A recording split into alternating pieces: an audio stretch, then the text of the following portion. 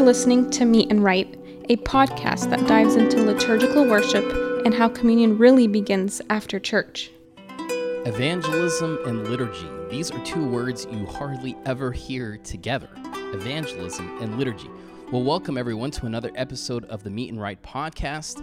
As we are talking about evangelism and liturgy, we are very blessed to have with us Father Abraham Pham, a mission Coptic priest in the Coptic Orthodox Church in Zambia. So thank you so much, Father Abraham, to be with us today. Thank you, Father Nathaniel. It's good to be here. I have a crazy story to share first to kind of open us up about this subject, about evangelism and the divine liturgy. When I was young, probably at the end of high school, there was a friend of my sister that came to a retreat, a Coptic Orthodox retreat, and she attended liturgy that we had on Sunday morning there. Very, very smart young girl that came, and she walked out in the middle of the liturgy of the word with a very pale face, extremely frightened, because she was completely overwhelmed of what she experienced in the liturgy. She was just so taken back, and I asked her, "Hey, well, what's wrong? Why are you, why do you look so pale and flustered?" She says, I don't know what was going on in there. Like, there was a man there walking around with a dress on and a pointy hat, and he's walking around a table with smoke in his hand, and they're just saying all these funny words. I don't even understand what's going on. Like, she was just a very smart, bright girl that grew up in the Baptist tradition, but to her to experience the liturgy, it was so overwhelming. She was so lost, and I hate to say it, that was the last time I saw her, because she was so overwhelmed and she didn't know where to take it, and no one really held her hand to guide her through celebrating the Eucharist in the Orthodox Church, that she kind of walked away. So we're very happy to have with us Father Abraham to kind of break down how on earth is there evangelism in liturgy. So the first question I have for you, Father Abraham, is that we know that in the book of Acts we see some of the highs and lows of the early Christians. And we see record of the celebration of the Eucharist. We know that's the centerpiece of our walk toward Christ as we come around the table of the Lord. But where do we see that being a vital part of the early Christians from the book of Acts?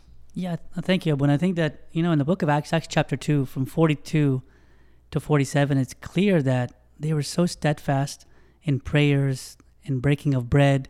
Even in verse 46 and 47, it talks about they were in one accord, breaking bread daily. And what's really nice, what I love about it, it says they were praising God and having favor with all people. And the Lord added to the church daily those who are being saved. So it's, the liturgy, even though it's like an inward focused thing, people are praying together, there's one accord, there's unity, the believers are being strengthened. But at the same time, as are people in the liturgy breaking bread every Sunday and maybe multiple times during the week, it's really focused on adding to the church daily. And that's what the way the book of Acts highlights it. It's not just liturgy for the believers and it's no focus on everybody outside. No, the focus is really clear that they're having favor with all people, and the Lord's adding to the church daily those who are being saved. So to be honest with you, our prayers in the liturgy should lead to many people coming into our church and being added daily. And I know it's something you say, no, that's from the book of Acts. No, that's the way our liturgy is. Our liturgy is so beautiful, so powerful, so strong. Yes, it's strengthening the believers, but it's also reaching out to people outside to come into this and to be touched and to be encouraged so they can also one day partake also. Very well said. One thing that we kind of see that's a staple in private prayer, communal prayer, liturgical worship in the Coptic tradition is the prayer of thanksgiving. And I would love for you to kind of shed light on how is that externally focused? How is that inviting for that context, for those words in prayer are inviting or welcoming to others, for that to be used in evangelism? Of course, the Thanksgiving prayer is a great prayer for every believer to thank God for everything. But one of the things, what part of the prayer says, therefore we ask and entreat your goodness, O lover of mankind, and it goes on from there. So like we're thanking the lover of mankind, not the lover of church kind. It's not just, hey, God, we thank you because you love everyone in this church. No, we thank you because you love everyone in the world. And that's something that even in our Thanksgiving prayer, we don't even recognize it. It's hard to see it sometimes, but he's the lover of mankind, means he loves all his children, the people in the church and the people outside of the church. So even in the Thanksgiving prayer, like you said, which is done in every sacrament and almost every prayer, it's important to know that God, we're thanking God who loves all his people. And it's so hard. Like sometimes we just go into autopilot. I'm 100% guilty of it. Like that's a common churchy phrase, lover of mankind, philanthropic one. We kind of just say it all the time and not really think about it. Yeah. But when we're saying mankind, we're talking about every single person. Like from Yeah. those that are cradle Christians that were born into the Orthodox Church, to those who maybe stepped away, to those who are completely disconnected and don't know how much God loves them. He loves them. And we kind of like, at least for me, don't think twice about us saying every single time that you, God, are the lover of all of humanity. I think that's important, but I just want something to add to that is that we're always taking the viewpoint from our own eyes. Like we're looking at life through, okay, in the church, but we're not looking at it from God's view. God's view, these are all his children. And we should see it from his view. Sometimes we know everyone in my church is my family. That's important. Look, it's important to have your own family, your church family, but we have to have the eyes of God to see all the world and the people around us in our communities as well. Absolutely. Well, another section of the liturgy that we would love to talk about, Father Abraham, is the liturgy of the Word. The liturgy of the Word. To me, this is one of my favorite parts because we see like a specific message or a specific lesson from the structure of the readings that we have that day in the liturgy. And so I'd love for you to kind of share how that part of the Eucharist, of us celebrating the liturgy of the Word, how is that focusing for us to evangelize or to be a light to others? Well, it's important for us to know that even the early church, the important part where the non-believer would attend would be this part of liturgy of the Word. They would attend readings of the Bible, and maybe they heard a short homily or something that would encourage them. And we have to utilize in our churches this time of liturgy of the Word, that people are not sleeping during this time, but they're attentive to every word that's being read and preached. And this is a chance to invite people to our church to hear a sermon that can encourage them. It's to give hope to them, to give encouragement to them. And so this is an important part of our church during liturgy, that it's a good time for new believers to come by that time. And especially the people who are in our church for all these years, we always say, when is the gospel? And we should come at the end. But I think all the readings are important to encourage and lift us up, and especially a new person coming into the church to hear the word and to hear a short homily and sermon that can encourage them and bring hope and encouragement to them. And even the litany of the gospel itself, the prayer that the priest prays, he says, the priest in the second part says, this is the life of us all, the salvation of us all, the hope of us all, the healing of us all, and the resurrection of us all. The word of God, the gospel that's getting ready to be read or to be sung, is salvation for everyone. It's hope for everyone. It's healing for everyone. So I think we have to understand even the prayer of the priest. It's saying that it's not saying this is the salvation of everyone in the church right now. It's salvation of all. This is the hope of all. The word of God is so essential to bring to bring a believer or bring a new person to be a new creation. So even the prayer of the priest in liturgy says this is for all of us. So the liturgy of the Word is a critical point where we should have people come to it, and we should pay attention, number one, Abuna. I think sometimes we fade out during the readings, and maybe the sermon is a chance to sit down, to take a nap, but how critical is it for each one of us to hear the Word, and it's living, it's powerful, it's spirit, it's life. And for those people coming into church, this is a chance for them to be lifted up. It's for the life of us all, salvation of us all, the hope of us all, the healing of us all. And we have to remember, for us all, let's look at it from the viewpoint of God, not ourselves. I love the point. Again, we kind of say that all we think of like how we kind of talk normally. We say, everyone was there, or everyone went to church. We're not really meaning everyone. But when we say in the context of these prayers, we're literally talking about every single person. That's right. Of God. That's within those four walls of celebrating the liturgy, or even past that what we're about to partake of, His Word, is for healing for every single one of us. And I love how you mentioned, Abuna, that like even the original design of liturgy of the Word is for everyone. That's right. Like it's designed for to bring disconnected people to church, or for someone to take a first step into the Orthodox Church. This is for them to come and get that.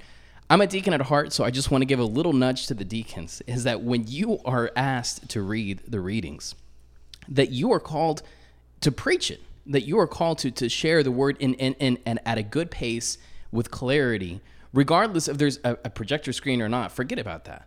But you are delivering it in a dynamic voice with clarity, with volume, because this is our spiritual food. Like something I love to tell our church in Atlanta is that there are two communions on Sunday. There's communion and liturgy of the word, and communion at the end of liturgy of the faithful.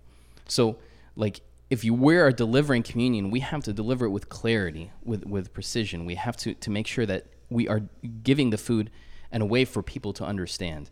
So, and this is why I encourage for everyone that's going to attend and celebrate and experience the liturgy, that you're there to have communion in the liturgy of the word and in the liturgy of the faithful.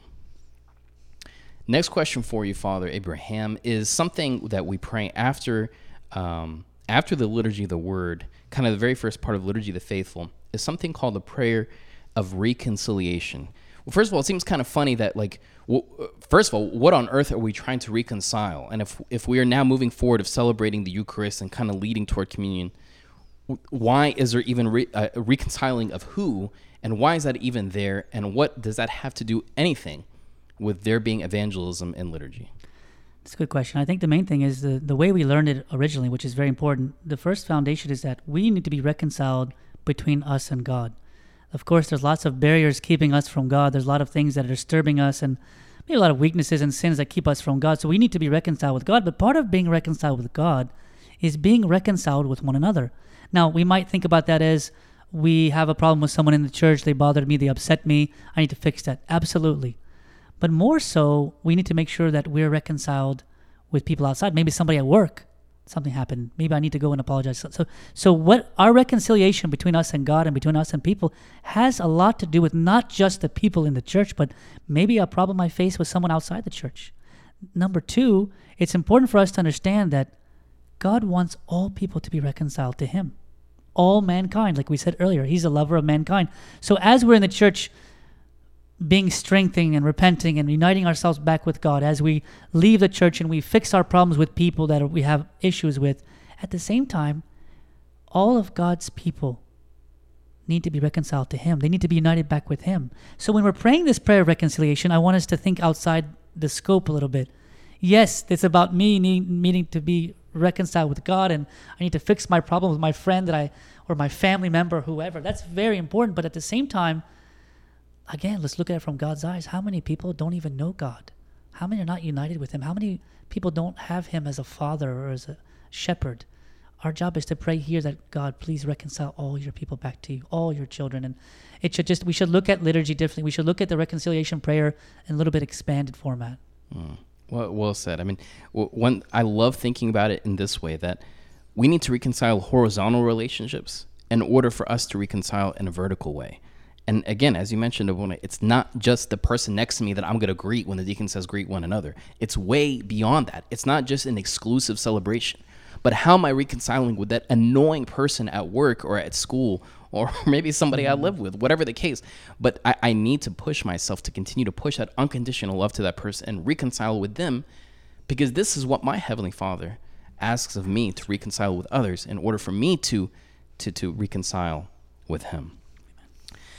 Let's face it, one of the parts of liturgy where it's maybe hard for us to be engaged is the seven litanies, which we kind of hear us praying for such a wide array of different things, praying for the world, the city, monasteries, for the water, for crops.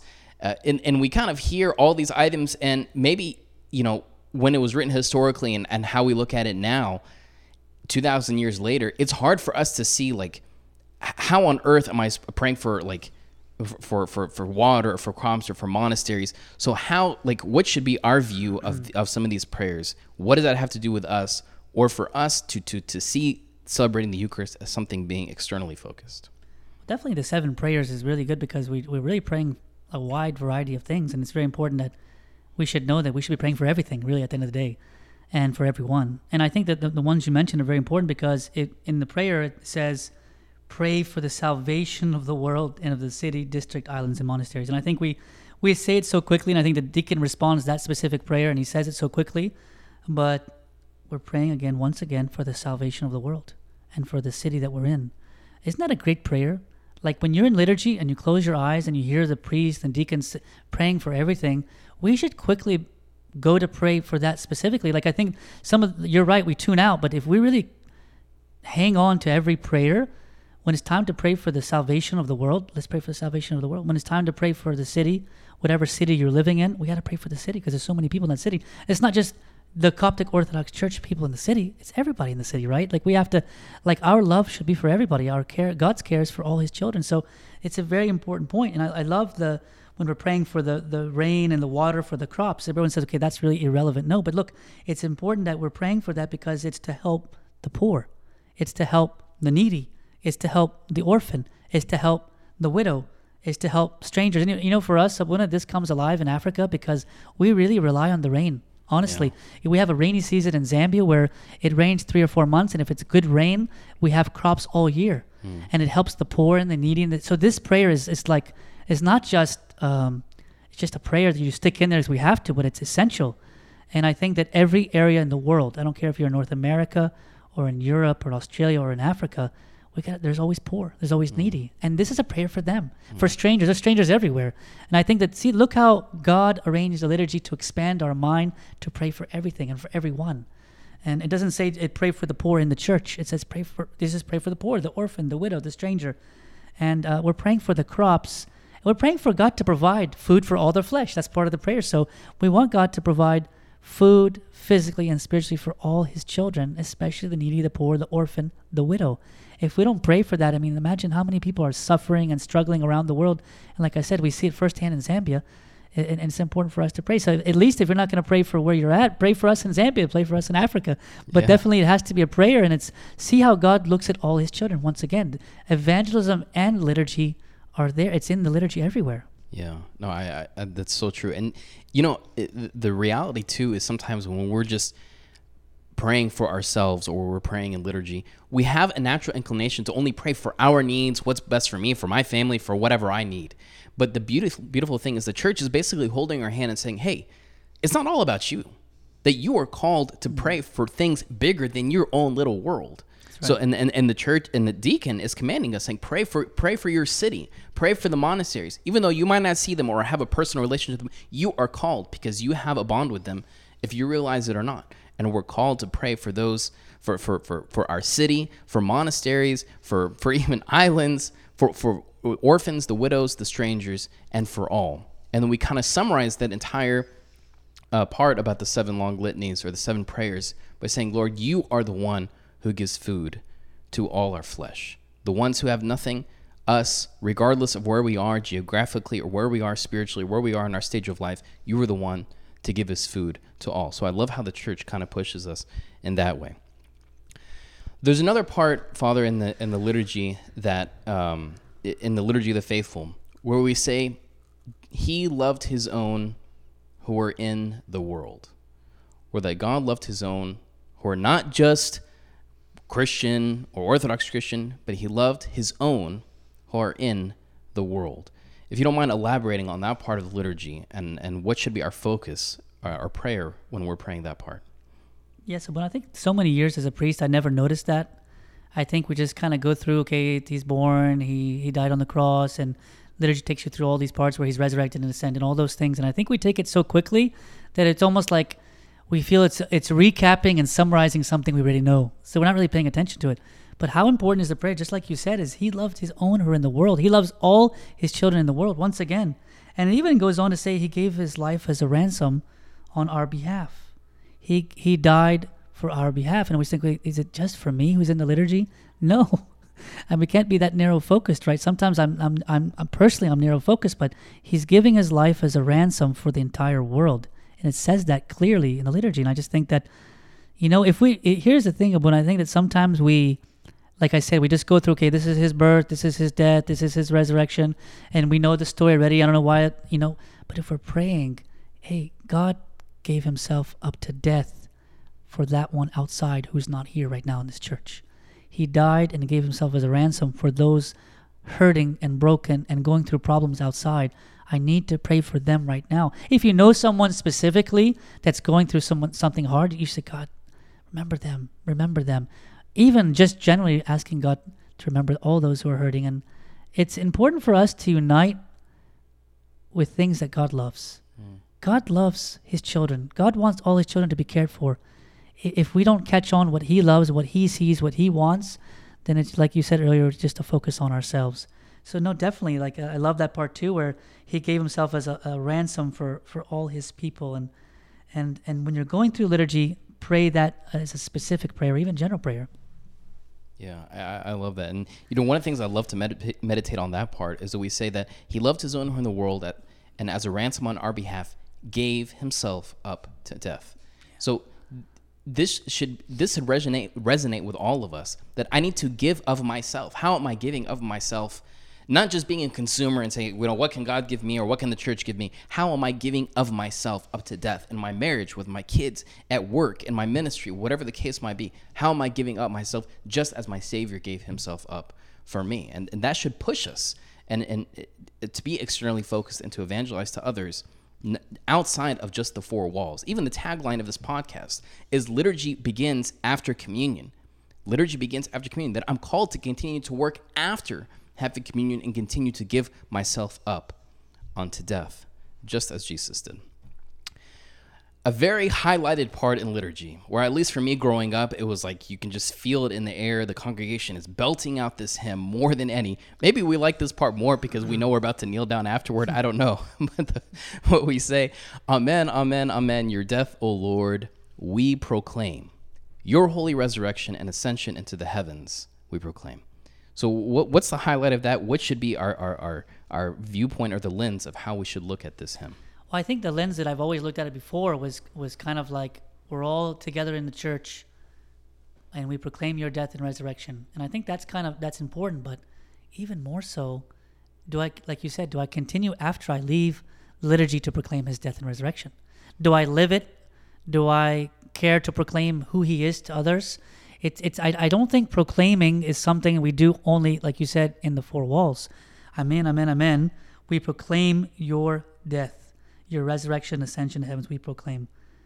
Let's be bold that when we go outside the church, that we continue to proclaim. Now, proclaim can mean so many things, right? It doesn't have to be like, we're not going to go sing this hymn to everybody outside, but I think we need to let everyone know there's a living God out there, and he's working in my life, and I hope he can work in your life. And it has to be done in a wise, beautiful way that doesn't intimidate people outside. But we must proclaim how great and how beautiful our God is in our life. And that should be done in a way that our proclaiming in the church should continue outside the church. And I think sometimes we forget that we just go in the church and we, like you said, all of the believers this is the best hymn, and we're all shouting, we're all proclaiming, but I think God will be even more happier that he sees us going outside the church walls after that and proclaiming who he is and letting everybody know there also as well. And proclaiming doesn't have to be intimidating or obnoxious or annoying, but it's just sharing and proclaiming how amazing God is in our own life, something personal. And I think that's important, that the proclaiming we do in this hymn and we sing in this hymn should continue outside the church walls, like you said. Mm-hmm. Well, speaking of proclamation, a hymn that maybe a lot of us don't know what we're saying in English, but the concluding hymn that we say at the end of many services, we say those exact same words again. We say, we proclaim and say, O our Lord Jesus Christ. So, Father, if you can elaborate on that concluding hymn, on what we're saying there. Which is amazing. It's the concluding hymn, yeah, and we're proclaiming. Mm-hmm. And I think, once again, it's giving us the mission focus and evangelism focus that, hey, we're concluding right now, but we must continue to proclaim who God is. And I think that that's the beautiful part about the liturgy, that even at the end, you started with Thanksgiving prayer, we ended with the conclusion hymn, and throughout there's evangelism. There's a focus on outer, not inner. And I think you said it better, is that I think we have a lot of the liturgy, we always were raised that it's about me and strengthening me. And that's true. It's supposed to strengthen us. Yeah. It's supposed to strengthen the believers, but it's supposed to leave us with the Spirit of God wanting to help his people. Okay, if we're enjoying the liturgy so much and we're partaking of liturgy and we're tasting something beautiful and we're enjoying the Eucharist and people outside are not, there's something wrong. We're responsible to proclaim and let everyone once again come into this body that we have, the body of Christ, and to enjoy what we enjoy. We're not an exclusive club. We're like we said in Acts chapter 2, there was many people coming to the church daily. That's what this church should look like. So let's pray during this time that our eyes are opened and that we know what God sees and see what he sees and have his heart and have his hands and feet and and go and proclaim. And proclaim, like we said, doesn't have to be intimidating to anyone, but we must not stay quiet. We are responsible. Yeah, I love that. Well, Father, I learned a lot from for us kind of talking back and forth, preparing for this podcast, and even just chatting now of how much of the liturgy is focused. And, I'd love for you to kind of wrap it up for us as far as what should be our focus for us to approach liturgy a little bit different. Because maybe it's easy for us to kind of, press the autopilot button or kind of just go out of guilt or just out of routine. But, what should be our viewpoint this coming Sunday of how we can be more engaged and get more out of liturgy? That's really good. I think both of us we looked at liturgy today a bit differently. Yeah. And it was nice when you take liturgy slowly. Like, I would never skip over any part of liturgy. Try to look at every section, look it on the screen or in the liturgy book or whatever, and just take it slowly and try to get the spirit of what God is trying for. Like, what does he want us to pray for here? If it's praying for sick or the traveler, is it just the sick in my family? Is it just those traveling that I know my uncle's traveling tomorrow? Or is it for many people traveling in the world, right? We have to see the liturgy, every section in a wider view. So take the liturgy next time you attend liturgy, take it slowly and see from God's eyes for all his people. If you're doing Thanksgiving prayer, or we're saying Amen, Amen, we proclaim, or if we're in the 7 prayers, whichever part you're in, take it slowly. Enjoy every part of it and try to make it as a prayer and participate in it and make sure it's not just for you and for your immediate family or even your church family, but that you see the Spirit of God, that you're praying every part as you're praying for the salvation of the whole world. He's the lover of mankind. He came to give himself as a ransom for all his children. Let's look at it from a different view, a wider view. And I think we'll enjoy liturgy more and we'll pray liturgy differently. And it'll just be more enjoyable. It was enjoyable for me to just kind of dissect it today and look at it in a different view. And I really learned a lot too, and I grew a lot just thinking about it from that view today. So evangelism is in our liturgy, because evangelism is who God is. Let's think about it. Like, God came to save all his people. That's why he came to this earth. So he's the king of evangelism, and that's the spirit of the early church, like we said in Acts chapter 2. And that's the spirit of our church today. Let's make sure that's there. Yeah, like my prayer for myself and for our church is that we don't just see it as something exclusive, that maybe, we say, liturgy is for those that are kind of baptized into the church, and, someone else can come to a Bible study or come to something else. That might be the case, but at the same time, our doors need to be open. We always need to make sure that liturgy is always open for someone that wants to, be engaged or participate in liturgical worship, that our doors are open.